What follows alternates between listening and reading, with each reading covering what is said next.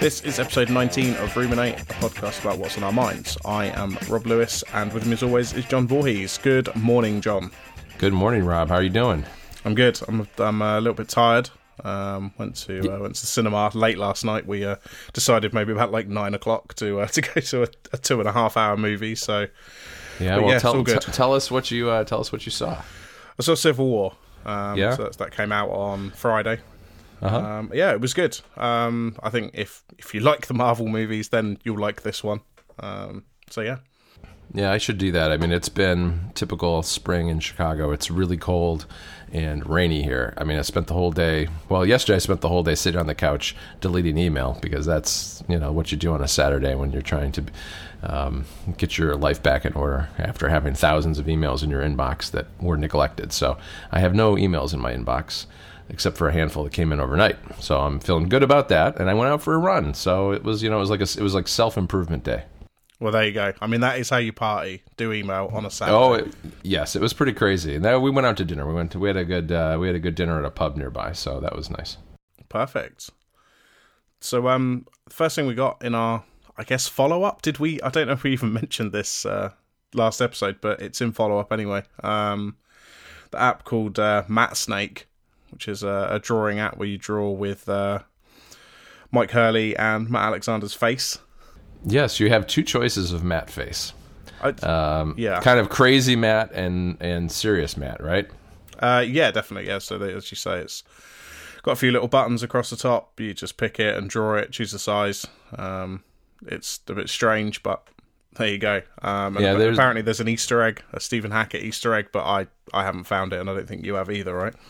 Right, and I would ask the listeners to get in touch with us, because I'm tired of looking for it. I'd like someone to tell me what to do. The Mike Hurley head I like to think of as kind of Mike after 10 cups of coffee, because he looks a little wired. Yeah, definitely. Yeah, he's got the crazy eyes going on. He definitely does. That's I guess that isn't really follow up, but I actually was having fun fiddling around with that app and making strange little drawings with heads and sending them to you. Yeah, exactly. And it's our show. We can put whatever we want in follow-up. So Yes. Let the people complain. Start complaining. Please email John. So another, your favourite topic, John, plastic bags again. This one came through my Twitter feed, I think, or maybe you sent it to me. But there was a British Airways flight that... allegedly a drone had hit this plane, and it turns out it may have been a plastic bag. Yeah, there's a lot of drone hysteria, and this just goes to show that it's not always somebody with a laser pointer or a drone. Sometimes it's just a flying plastic bag.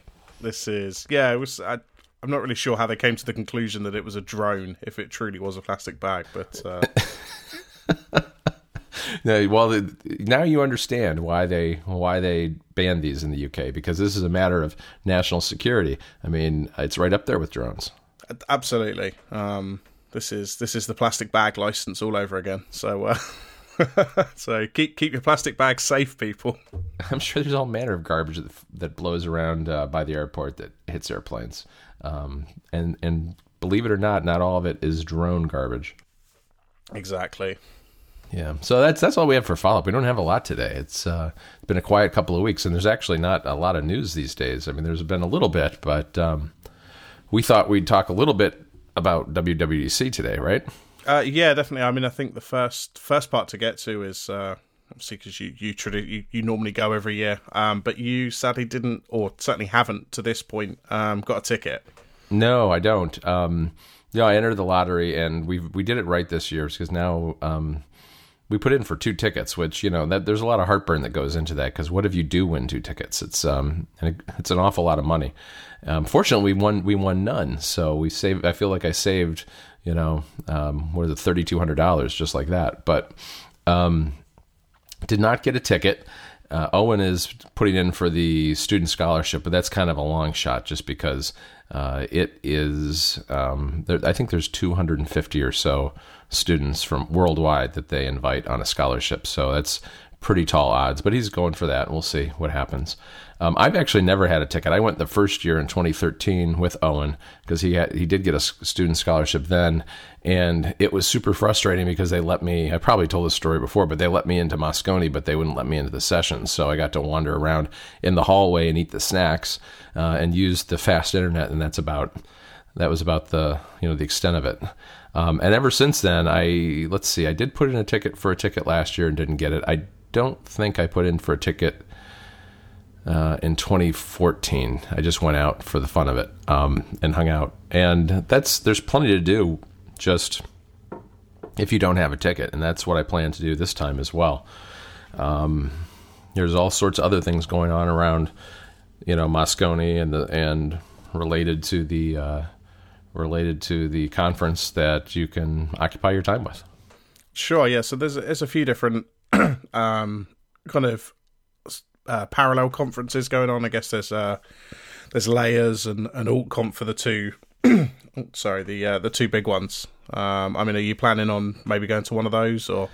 Yeah, I am. I've always done a little bit of AltConf. The first year they did it in like a small college that was in a high rise or something nearby on Market Street, and then the last year and this year it's at the AMC Theater, the Metreon, which is basically right across the street from Moscone, and it's a movie theater complex. And it's a little strange. You go up to the third floor and you enter this movie theater, and there are some movies going on while you're there. But 2 or 3 of the theaters at the very end of the hall, they reserve for the conference, and you go in, and they have speakers all day long. They stream the keynote, and I think probably the State of the Unions. Last year they were going to show sessions in one theater as well, but Apple came down on them on that, and so they didn't do that. This year, I think there are more sessions being streamed live, so I don't know if they may be able to stream those. I haven't heard anything one way or the other, but AltConf gets a good. It's free, totally free. You can actually pay for a ticket if you want to, because it turns out some people who work for companies can't get approval for free things, so they have to have some sort of money request attached to going. Which this is corporate stuff at its finest, really. And I think it's hilarious that you can, if you insist, you can pay like $300 or $400 for a ticket. But I've signed up for it. I'm not paying. I'm going on the free ticket. But they have some really good people talking at it. I've seen some good talks there in the past. And then Layers is a little more design-oriented. And last year it was in a space that was there's like a shopping mall kind of almost directly across the street from the Park 55 Hotel. And up in the top floor they have some meeting space, and they had the conference in there. And Susan Carr spoke last year about the iconography that she did for the original Mac, and John Gruber interviewed her, and they have they had Cable Sasser and a bunch of other really well-known designers and developers talked about various topics. And then this year, John Hodgman is kind of their headliner. Oh wow, yeah, that's I've always I don't, because I'm not an iOS developer, I don't really pay too much attention to certainly not the sessions. I'll watch the keynote, and sometimes I watch a State of the Union just to see what's going on. But yeah, I mean, AltConf and Layers, it sounds like really, if you don't get a ticket, it's not the end of the world at all. And especially now with Apple live streaming, I think they said they're live streaming all of the sessions, right? I think it's a little ambiguous in the stuff on the web, and I haven't paid that much attention because I kind of figure since I'm going to be there, I'm going to keep busy during the day, and I probably won't watch too many of the stream sessions except for the keynote and the State of the Unions. Haven't decided exactly what I'm doing yet, because Layers is definitely an option. I did that last year, and it was a lot of fun. Haven't pulled the trigger on a ticket yet because I'm waiting to see how some other things shake out. But beyond that, there's all the parties. Usually the talk show has a live recording. There's Jim Dalrymple's Beard Bash. Relay's doing RelayCon for the first time at the Mina Gallery, which is a really nice place. So that'll be going to that one. So there's plenty of, and then there's just seeing all the people that, who you've gotten to know over the years and going to lunch with them and that sort of thing. So it fills up the days actually pretty quickly.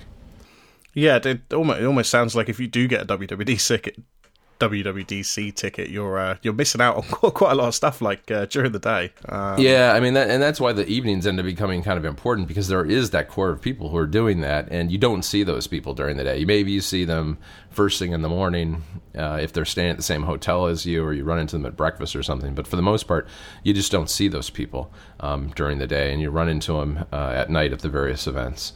So I guess the other thing I'll probably be doing is I'm going to be doing some. It's not ironed out yet exactly what I'll be doing, but I'll be doing some work with Mac Stories. And one of the things I think we're going to do this year, now that we have this Telegram channel, is doing short interviews with some developers. And I've been practicing with my little remote mic setup and posting those up on Telegram, and then maybe wrapping them up into something a little bigger on the site or for the club later. Yeah, that sounds like a really interesting thing to do. Yeah, if people haven't checked out the Mac Stories Telegram channel, they should. Some interesting stuff that you Graham and Federico post in there. So yeah. Yeah. And, talking of Federico, and you kind of mentioned RelayCon a second ago, which is Relay's party going on during WWDC. They're also doing a connected meetup on the 10th of June in London, which is will be with Mike and Federico, and I'll be there, and I should, if I can find them, have a few Ruminate stickers. Nice. So if people want some, and you're going to be at the meetup, I will be there somewhere. So come and find me, and I'll see if I can make sure I've got enough stickers for everyone. If I can find mine, maybe I'll send you some more too. Yeah, definitely. You have actually some that you printed yourself, don't you? I did, but your ones are much nicer. All right, well, I'll see if I can find them, and I'll maybe send you some more, because they're just sitting in a drawer in my house somewhere. I don't have many Ruminate meetups in Chicago. Yeah, I think that meetup is a really cool idea. It's in the same spaces that they used for Upgrade, right? Didn't Jason, when he was in London, get together with Mike, and you went to that too, right? Yeah, definitely. I mean, this one, luckily is kind of a little bit more organised, because the Upgrade meetup got pretty crazy. I think there was maybe like 60 or 70 people there, and they were kind of maybe not expecting that many. But this time, there's tickets and stuff like that. But yeah, the pub that we're going to, I think it's called the Big Chill House. It's a really nice venue. Seems like it must be really, yeah. It seems like it must be really big. I mean, and it sounds like from listening to Mike talk about it that it's got a bunch of different rooms and configurations that he can use depending on how many people sign up, right? Yeah, I'm not sure exactly which space we've got, but there's kind of the main downstairs area, which is like the main pub. But then they also have like a kind of a layer up from that, like I think it's a mezzanine, but there's certainly another level above that, which I think you can use. And then where we were with the Upgrade meetup is they have an actual upstairs bar as well, which is like a separate room again. Okay. Yeah, it's a really big place. I mean, they've got kind of an outdoor balcony area as well. Neat. So yeah, it's a nice venue. Yeah, it sounds really good. I mean, it's happening because Federico is coming to WWDC, and he's got a ticket, which is going to be great for him for doing the iOS 9 review or iOS 10 review this year. And he is spending the night in London. He's flying through London and traveling with Mike to San Francisco. So the two of them decided, since he was staying overnight, to do this meetup, which I think is a great idea. It'll be a lot of fun. Those guys maybe they'll sleep better on the flight after they've spent the night drinking with you guys. Yeah, definitely. I think it's a nice idea because, me as an example, I'm not going to be coming to San Francisco just for, RelayCon. Right. So we kind of get at least a little bit of that elsewhere and the opportunity to go to that. So. Yeah, they've got, so they're doing the RelayCon thing. I think they're doing a live version of Connected and having some guests. I think Jason Snell and Serenity Caldwell, if I remember correctly, are going to be doing that. So that'll be cool. For the keynote, I haven't figured out what I'm doing yet. In the past, Twitter's always thrown a thing. So I may go down to Twitter HQ and watch it, which is a pretty good place to do it because they've got a big conference room. They put it up on a big screen. They serve breakfast, and they'll do a little thing at the beginning, plugging Fastlane or some other. What is the overall umbrella term for their services now. They've got so many developer tools. I forget. Fabric, right? Fabric is the one, yeah. Yeah. I was thinking Fastlane is just one of the tools, but Fabric is kind of the umbrella term for all of their developer tools. But they'll have some of the Fabric people come in and explain why you should be using that. And they have some really cool tools. I haven't used any of them myself yet because a lot of them are more geared towards organizations where you're working with a bunch of people, things like Fastlane and continuous integration systems and all that kind of stuff, all of which I know nothing about because no one needs to check out my code except me. One day, John, somebody will see it. I don't know how, but that'd be the day you clean it up. I think I prefer that it's only me that sees my spaghetti code. So I think that's probably about it for WWDC. I think so. Nothing else to add. But I guess one of the things we'll maybe see at WWDC is the Apple Watch, presumably at least WatchOS, and possibly even an update. But you've kind of put this in the show notes. But like, you've said in the show notes that you use yours every day. For me, I wear it every day, and I kind of do like it, but I feel like it's definitely got some shortcomings that I don't know whether software can fix or whether it really needs to be a hardware upgrade. Well, I think hardware is definitely an issue. I mean, I think the thing is just generally too slow. I mean, I agree with you. It has a lot of shortcomings. I've kind of got to this place where I was a little sick and tired of hearing about how it's a disaster and a failure and everything's awful, when in fact, I think there are a handful of things that it does very well and work extremely well for me. Sure, I would like the apps to work better. I really don't use the apps, and I'm not even sure it really needs apps, at least not apps in the way that they're implemented on the watch today. I mean, I mostly use it for fitness notifications and a couple of apps, if you can even call them that, things like timers and alarms. Yeah, I mean, for me, I think I agree. You really hit the point there with the apps, that I think the concept of apps on the watch really needs to change. I don't think it's something that you go in and go, oh, I'm just going to open, I don't know, a Twitter app or something like that. Like, that's not really... I don't think that's conducive to like a good experience on the watch. I mean, a perfect example of this is Due, which is a reminder app. Yep. And that has, an Apple Watch app. But for the most part, the important part of it is if I click on the notification when it reminds me, I can just perform actions on it. I can change it for an extra hour or a day or mark it as done, which is kind of, that's kind of integrated with the actual Apple Watch app. But I would never open the app itself. It's kind of just these extra actions that I want to perform on notifications and things like that I find most useful. Yeah, no, I think that's exactly right. I mean, I do interact with apps, but only from a notification standpoint. Some of the email apps are pretty nice because you can do things like if you get an AirMail notification.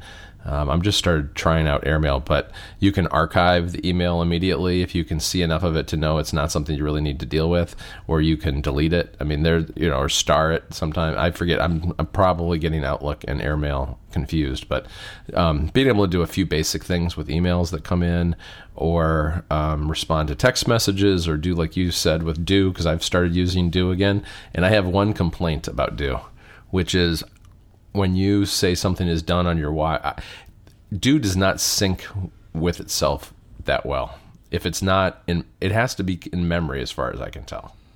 Oh, what? So if you mark it as done, it doesn't disappear from the notification center or from the app? It doesn't disappear from like my phone or my iPad. Like if it'll pop up in all three places, and if I mark it done in one place, it won't necessarily stop sending the alerts in another place. Oh, okay. I don't think I'd noticed that, but I don't think I use sync on it. I think I've turned that off because I only use it with my phone, so I guess that's kind of an issue that I wouldn't come up against. But yeah, I mean, I feel like this is something that Apple, I mean, do they have good frameworks for this? Is this something that iCloud Sync can do with notifications and things like that? I guess it is, but I don't know. It seems to be a problem that comes up quite a lot. Yeah, it does. I mean, so my one way that notifications works particularly well for me is because I'm, throughout the day getting pinged on Slack and things with people from Mac Stories and the like. I have my watch really only pings me for things that are non-day job related. My phone buzzes if I get a work email. So I know, even without looking at either one of them, whether someone's trying to get me from work or from Mac Stories or maybe my family or somebody else, which is kind of nice. It's like a first rough cut between what's actually going on, and I can choose to ignore it or look at it, and then from there figure out what I'm going to do. So notifications works great for me. Plus, I guess the other thing, and this is one of the things you see, there's a little bit of an undercurrent of, I think there are tech writers who basically work at home, which is fine, but they don't go out a lot, and notifications are somewhat meaningless because they're in front of their computer all the time. Whereas and I know Casey List wrote a post about this, which I agree with, is that if you're gone all day, and I'm gone about 12 hours a day during the week, when I'm walking down to the train or on the train or whatever, I'm out and about a lot, and it helps a lot to have those notifications, especially in the cold weather. I can take a quick look at my watch and decide whether I have to dig out my phone. So that I think is one thing that makes a difference for notifications if you really are truly in a position where notifications are useful to you. Yeah, I mean, I've kind of found the same thing. I'm traveling to work and as you say, notifications are pretty useful. But I've also found actually when I am at work, although I'm in front of my computer all day, it's kind of nice that if I get, something on Twitter or, maybe a text message or Telegram or something like that, I can, if I'm in the middle of working, I can just quickly look at my watch and yep. know whether it's actually worth me getting my phone or opening the app or whatever I need to do. It's kind of just nice to get that quick glance to find out what's going on.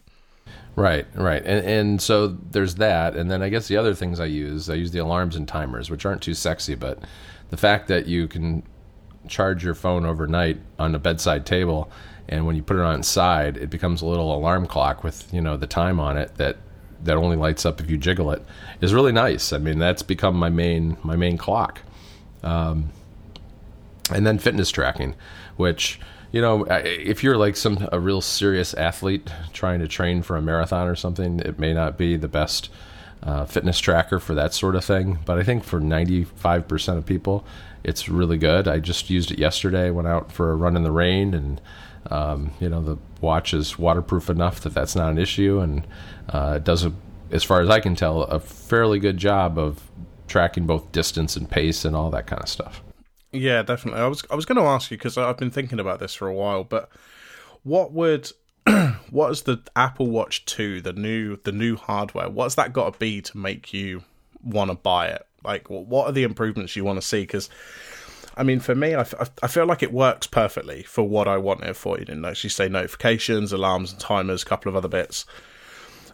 And I'm just not convinced that I'm going to be willing to shell out another £300 to get the next version.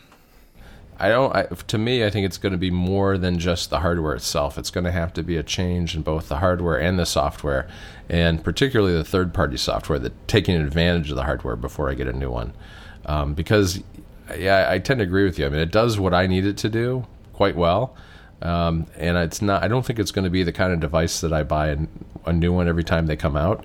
I may skip a generation, but I say that now, when it's hard to imagine what might happen to the hardware. I think, at a minimum, it'd be nice to just see the hardware get faster more than anything else. I don't care about thinness nearly as much. I think it'd be nice if it were a little thinner, but I'd much prefer it to just be, orders of magnitude faster in a way, and better at communicating with, its with the phone that it's tied to, so that more things can be done by third-party developers with the software. Because right now, I think that's so limited just by the hardware itself, and the fact that when you hit an app, mostly it just spins for far too long.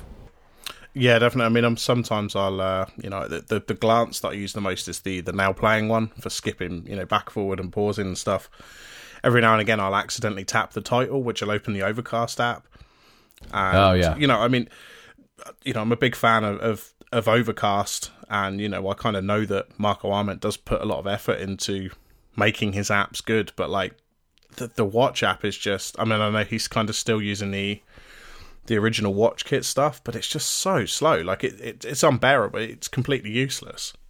Yeah, it's true. I mean, there's not a lot that there are a handful of apps that I've seen that are doing a good job with the limitations of the hardware, and I think David Smith somehow has it figured out. Pedometer++ and Activity++ both do a pretty good job with the app portions, but I still hardly ever go into those because I use the complications that come with those apps, and that's kind of enough. Because what I'll do is I'll look at my watch just to kind of see how many steps I have or how far I am in the Activity++, graph for the day. And if I really want to see the details, I tend to go to my phone to see those.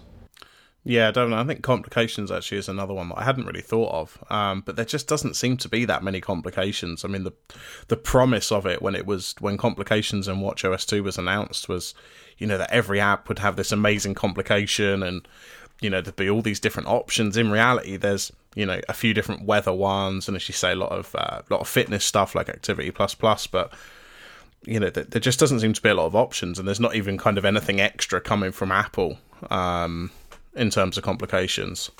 Well, I think that there's a constraint on complications that kind of make them problematic for third-party developers, and that is the number of them that you can have. I mean, once you decide on a complication, I mean, I would be surprised if there are very many people who change them regularly. You figure out what's best for you, and then you just don't change them. And then for all the other third-party developers who have made a complication for the apps you use, they may as well not even exist, right? Yeah, I can totally see that. I mean, as you say, I certainly haven't changed my layout for probably 5 or 6 months now. Yeah, no, I the last time I changed it was with Activity++, and I haven't done it since then. And so I've got the stock weather one, although I should probably use like Carrot Weather. I've heard that complication is particularly good. But I've got the stock weather app with just the temperature, one of the little mini complications, Pedometer++ on the bottom, which is the wider one, and Activity++ in the upper left. And it's probably a little too heavy on the fitness stuff, but, I don't know. I haven't found it. It's like you said, there aren't that many different kinds of complications out there, and I haven't really found any others that are particularly compelling. No, definitely not. And actually, I think it's reminded me of something that does bug me. I want, 2 or 3 different complications, and I want the time in the middle of the watch. I don't think this is I don't think I'm asking for much. No, do you use the modular digital one? I do, because I just find digital, easier to quickly glance at to know what the time is. But it would just be nice if I could have it in the middle of the watch. I mean, I don't know why the time isn't treated like a complication. That one does kind of bug me too, and that's one reason I don't use it. I use the utility face, and for a while when I first got it, I would switch the faces up once in a while, and I haven't changed the face or the color of the dials or anything in months and months and months at this point. Yeah, I tend to only change the color, the accent color, if I switch my bands over, because I've got black, orange, and blue, so I'll kind of switch between those. Speaking of bands, I know that, everybody says, not everybody, but there's a lot of talk about how Apple Watch is doomed. But I'll tell you one thing that's not doomed are those bands, because when I gave that talk up at CocoConf, it was north of where our local Apple store is. And on the way home, I stopped in because I figured it was like 2 days before that the new bands had come out. I thought, I'm going to pick myself up one of these bands, the royal blue one, which I think looks really nice. Yeah, and they were already the shelves were already almost completely bare of watch bands. I thought, no big deal. I don't really want to bother ordering this online. I'll just wait and stop by another day. So I went back a few weeks later. Same situation. I went back again recently, like a couple of weeks ago. Same situation. None of the new stuff was there hardly, except for maybe a couple of the nylon ones. And this time, because the first time I did look online, but I decided not to, because the shipping date was 2 to 3 weeks. And I thought, they'll have it in the local store before then. Well, now the shipping date on that royal blue sports band is 8 to 10 weeks. Wow. Yeah, yes. That's too long. Yeah, and I was like, well, now, so I could get it, and I'll have it right before I go to WWDC, maybe. At this point, it could be after. So I haven't even bothered at this point to order it. I still kind of hoping one turns up when I pop in a store, but I just don't go to the Apple Store that often. There's not a lot of reason to go there for me. Yeah, I noticed the same thing. I think it was when they released the Project Red sport band. I can't remember exactly when that was. Yeah, that was like end of last summer, I think, or early fall, something like that. Yeah, and I went to the Apple Store probably 2 or 3 weeks after, so I kind of knew that they were, in the stores. And like similar experience to you, the wall was basically bare, except for the standard colours, basically black and the blue, because those are kind of the colours that came with the watches and stuff. But yeah, for the most part, they just seem to sell out so quickly.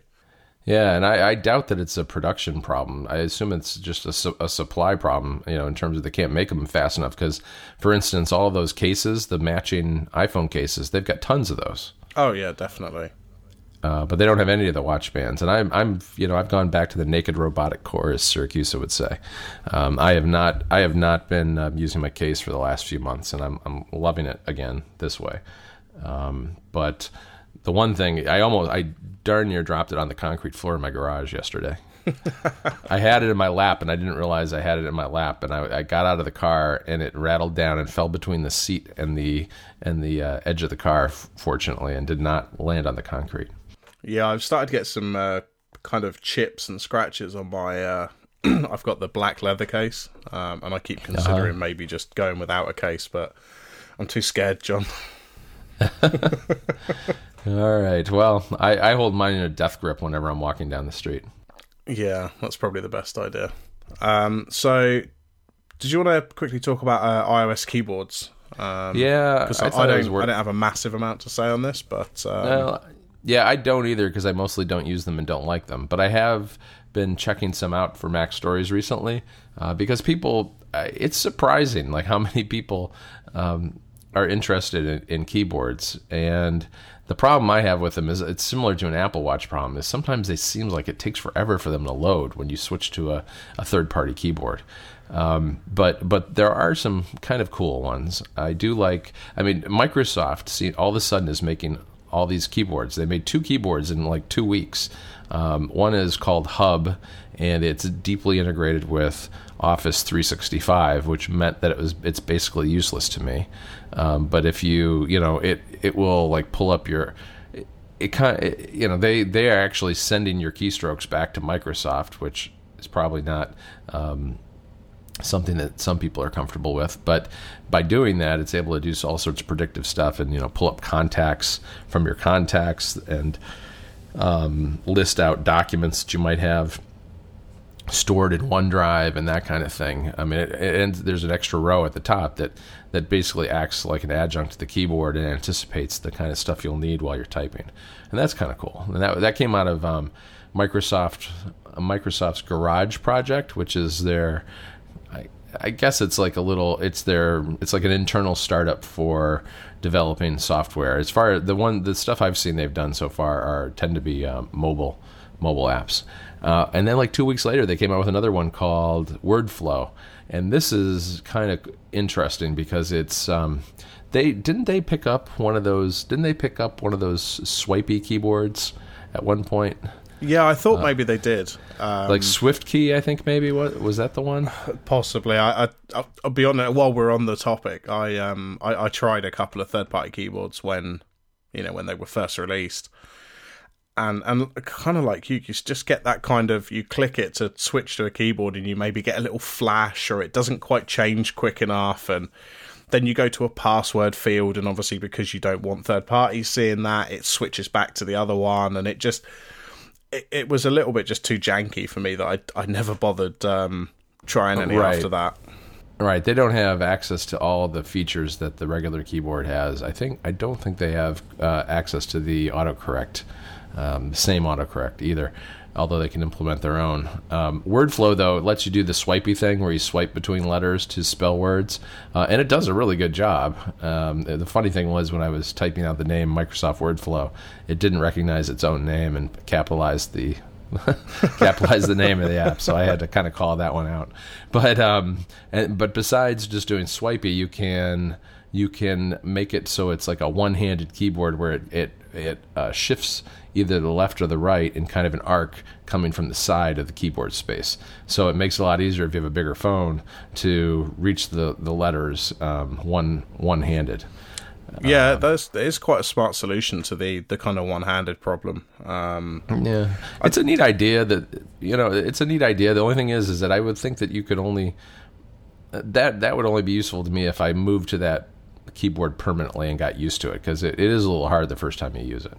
Yeah, definitely. And I think again, like I just said, the problem you'll have is the second you get to a secure input like a password or something, you're back to the old keyboard again. Right. And the funny part of this keyboard, like, it's an interesting idea. The fact that backgrounds and customizations are a thing where you can put photos behind your keyboard, it's just the worst thing I've ever seen. It looks so awful, doesn't it? I don't know why I would ever want this. Even with the stock ones that come with it, I thought it was one of the ugliest things I've ever seen. I mean, this seems to be a thing, though, because if you can do it in Telegram as well, can't you? You can change the background. So if I just wanted a different background for my conversation with you, I could have like a picture of your face behind the conversation. Now, I don't know why anybody would want anything but just like a plain background. Yeah, don't get me started about people that put pictures of their families behind icons, because I think it's ridiculous. But sorry, people. I don't think it looks good.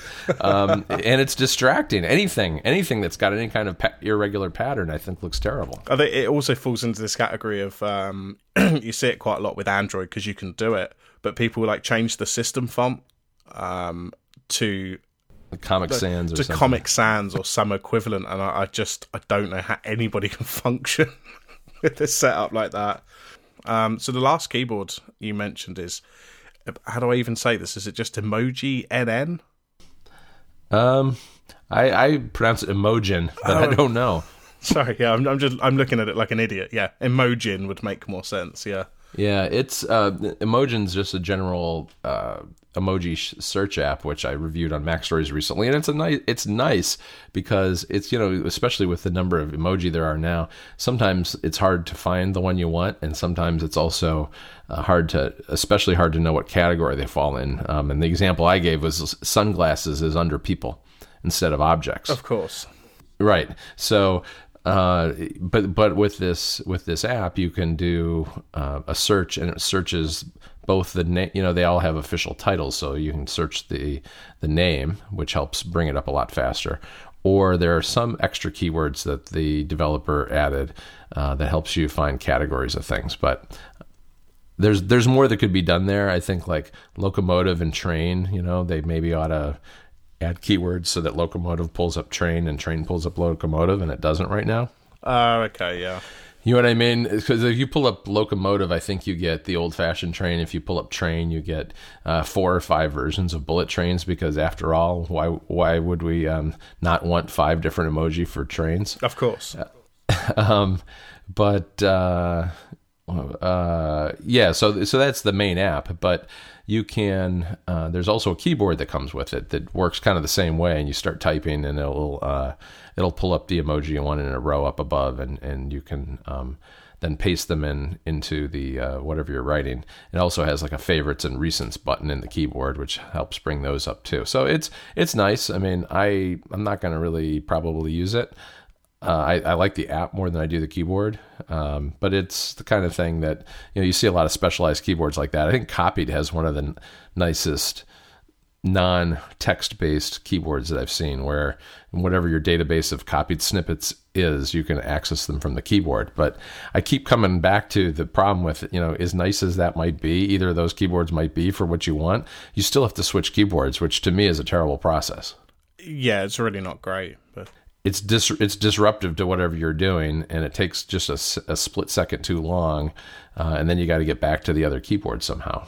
Yeah, definitely. I mean, I think this is the kind of thing we do need on iOS, but I think it should be built in. This, searching for emoji, because on the Mac, it's great to be able to just open up the emoji little pop-up and just type, as you say, train or locomotive or whatever it is I'm looking for, and just be able to grab that really quickly. Yeah.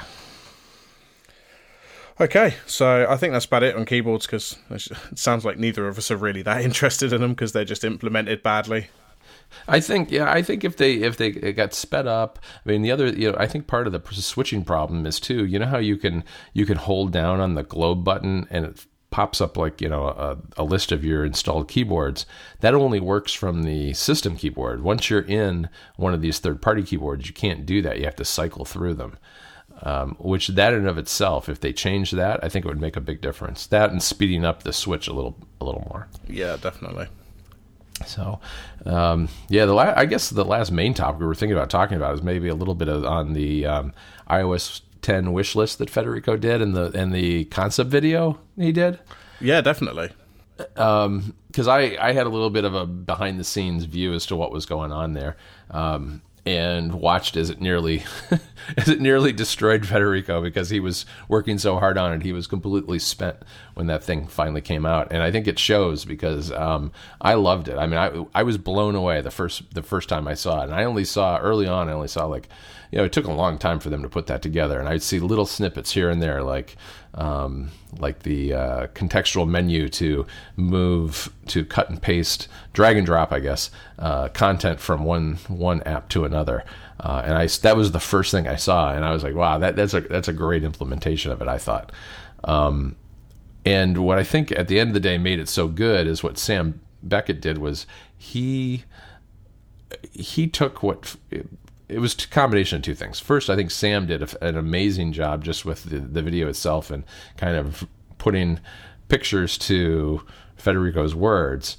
But Federico also, because he is so deep into iOS, has wishes for iOS 10, which are very realistic. They're things that might be hard to implement, but they probably should be implemented or should be tried to be implemented. You know what I mean? There's like a real life basis for and experience behind what the wishes are that made the concept video that much more compelling, because it wasn't just kind of a pie in the sky, let's make some pretty video that shows things that realistically or from a user experience standpoint are never going to happen in the first place. Yeah, definitely. I mean, I think, my first reaction when I kind of saw what this big project that he'd been teasing was, and the title of the video is iOS 10 Concept. My initial reaction was, oh great, another concept video, because as you say, a lot of these concepts, whether they're like just 3D renderings or videos or whatever, always seem to be kind of so just almost impossibly difficult to imagine or even implement. But as you say, I don't think there's anyone better to talk about working on iOS than Federico, because he's been doing it for 3-4 years now. If you ask me what's my iOS 10 wish list, I don't have any because I don't use it enough. But the kind of things that he was coming up with in this video, and just the way Sam kind of put the animations together and stuff, it was just a really great video. Yeah, I mean, they worked on it for a very long time. I'd have to look back at Slack to see when Federico first told me he was working on it, but it was fairly, at least a couple of months. They worked on it for a couple of months, and I saw that some of that early stuff pretty early in the process, and it was neat to see it evolve. As a result of having to get information to Sam so that he could work on the video, Federico started work on that article a long time ago. I mean, I saw drafts weeks and weeks ago, and it was interesting to kind of see that develop in parallel with the video, and then see little snippets of the video coming out from time to time. And at the end, I know that I think Federico was a little tired of the whole process. He had lost, he had kind of lost the forest for the trees, and wasn't sure whether it was good anymore, and was, I think, a little nervous about the whole thing. But it's turned out to be quite successful. I mean, last I looked, it was somewhere in the neighborhood of 400,000 views on YouTube, which is good. It brings a whole new group of people to the website potentially that way. Yeah, definitely. I did see a discussion where I generally don't see a discussion about kind of Mac stories and things like that. Was on Reddit in one of the, I think it was maybe Apple subreddit. Mm-hmm. And the kind of the comments there were the same as a lot of what I was seeing on Twitter, that people were like, yeah, this is really realistic. These are good suggestions. And I think I even saw somebody kind of saying that like concept kind of just that word kind of almost does it a disservice in a way, because it's much more well thought out than just this is what I want. It's just. Yeah, I think, as you say, I think the reaction was great, and yeah, it's really good.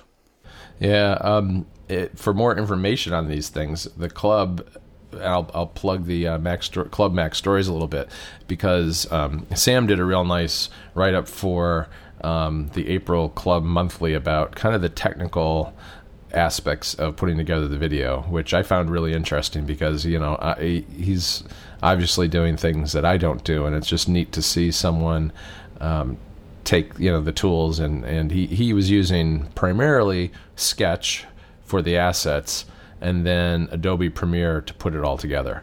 And I've never used Adobe Premiere, but I do use Sketch from time to time, and it's an app that I want to do more with, and it's quite powerful, and it looks like it worked really well for the video. And then the second was that Federico did actually, you know what, I'm getting this backwards. I guess Sam did it for the Club Mac Stories Weekly 2 weeks ago, and Federico for the monthly newsletter did a behind the scenes, more from his perspective, also just kind of, I think, talking about some of the reasons why he did it, and almost from a business standpoint, what he was trying to achieve for Mac Stories. And I thought both of those were really well done if you're a club member or are thinking about joining Club Mac Stories. So yeah, and if you sign up, you can get access to the archives as well. So even if you decide to sign up now, you can get access to those newsletters and see those two behind the scenes, which as you say, were really interesting to read about the process of how it all came together. Yep. Cool. I think that's about it. I think so too. So, did you look at my video on the man in the hedgehog suit who took over a television station? I didn't see the video. No, I did see the article, but go on, tell us about this, then, John. Well, the video you can watch them shoot the guy. So it's a little. It's not a. It's somewhat funny story, but I don't think it ended particularly well. A guy in a hedgehog suit took a thumb drive to a television station and insisted on sharing something with the world. And I didn't really go too much in the detail to see what the aftermath was, but he left the station at some point and wouldn't take his hand out of his pocket. So the SWAT team shot him, and he just keeps walking after he's been shot in the arm. But yeah, it was a little. The pictures are kind of are bizarre. I put this in because I feel like the UK gets way too much of the bizarre news, and maybe I don't pay enough attention in the US to our bizarre news. But this crossed my path yesterday morning while I was scrolling through Twitter. I'm 100% sure as well that this title has been changed of this article. Because when I looked at it yesterday, when you sent it to me, it definitely said hedgehog suit in the title. It now doesn't say that. So I guess when you sent it to me yesterday, it was much more of there's a guy in a hedgehog suit, and it's now turned into a little bit more of a real news story, I suppose. But yeah, it's definitely interesting to, as you say, it's definitely a comparable to the kind of nonsense we get in the UK. Well, it looks a little bit like one of those slankets or something that he's wearing. It's like it's a one piece thing. It's like from his ankles all the way up, one big zip up suit with it's like a hoodie with the face of a hedgehog on the hoodie part. Exactly. Maybe I'll see if I can get you one on Amazon, John. Oh, no, we've already got Nicolas Cage on our pillowcases, so. Fair enough. I will save that for another time then. Sorry, go on. No, that's fine. Go ahead. So the last thing we wanted to mention, because this has been everyone's probably seen this at this point, but Windows 95 on the Apple Watch. Yes. I quipped on Twitter yesterday. The guy says, it takes an hour to boot, and I was impressed that he was able to improve the startup times. But this was kind of interesting, but also kind of crazy. I don't know. I read about it on Mac Rumors, and This was so hard for him to get booted that he had to devise a little motor with a straw attached to it to poke the crown every so often so the screen wouldn't shut off. Yeah, when you've got to start doing that, I think maybe rethink what you're doing with your time. I mean, it's impressive, but yeah, this is very, very strange. Yeah, it's running in an emulator, I guess, and an emulator is baked into an Apple Watch app. And so when he would then, for instance, want to try to scroll the pointer to some spot on the screen, it would take minutes for it just to go a few pixels. So it was basically, it's completely useless. Yeah. I think this is one of those things. So every time, I think I've seen Windows 95 or even XP on an iPhone before, and on an Android phone and things like that. People just like messing around with this stuff, but yeah, I can't really see the use of Windows 95 on an Apple Watch. Although, I suppose you could do real work on it. Yeah, right. Well, I guess from a proof of concept and the fact that yes, it technically, I found it interesting just from a technical standpoint that he could do it and that he found a way to do it. But it's also kind of all right. So why? Yeah. Other than to prove a point, I guess. I think it's quite funny as well, because without the internet, this would just be a guy in his house being ridiculous and nobody would care. But because we have these platforms that we can just go, look what I've done, and everyone goes, yeah, it's so weird, but great, let's write a news story about it. Yeah, and look, I mean, he was on The Verge, Mac Rumors, and 9 to 5. I saw at least those three, so it got pretty wide circulation. Yeah, definitely.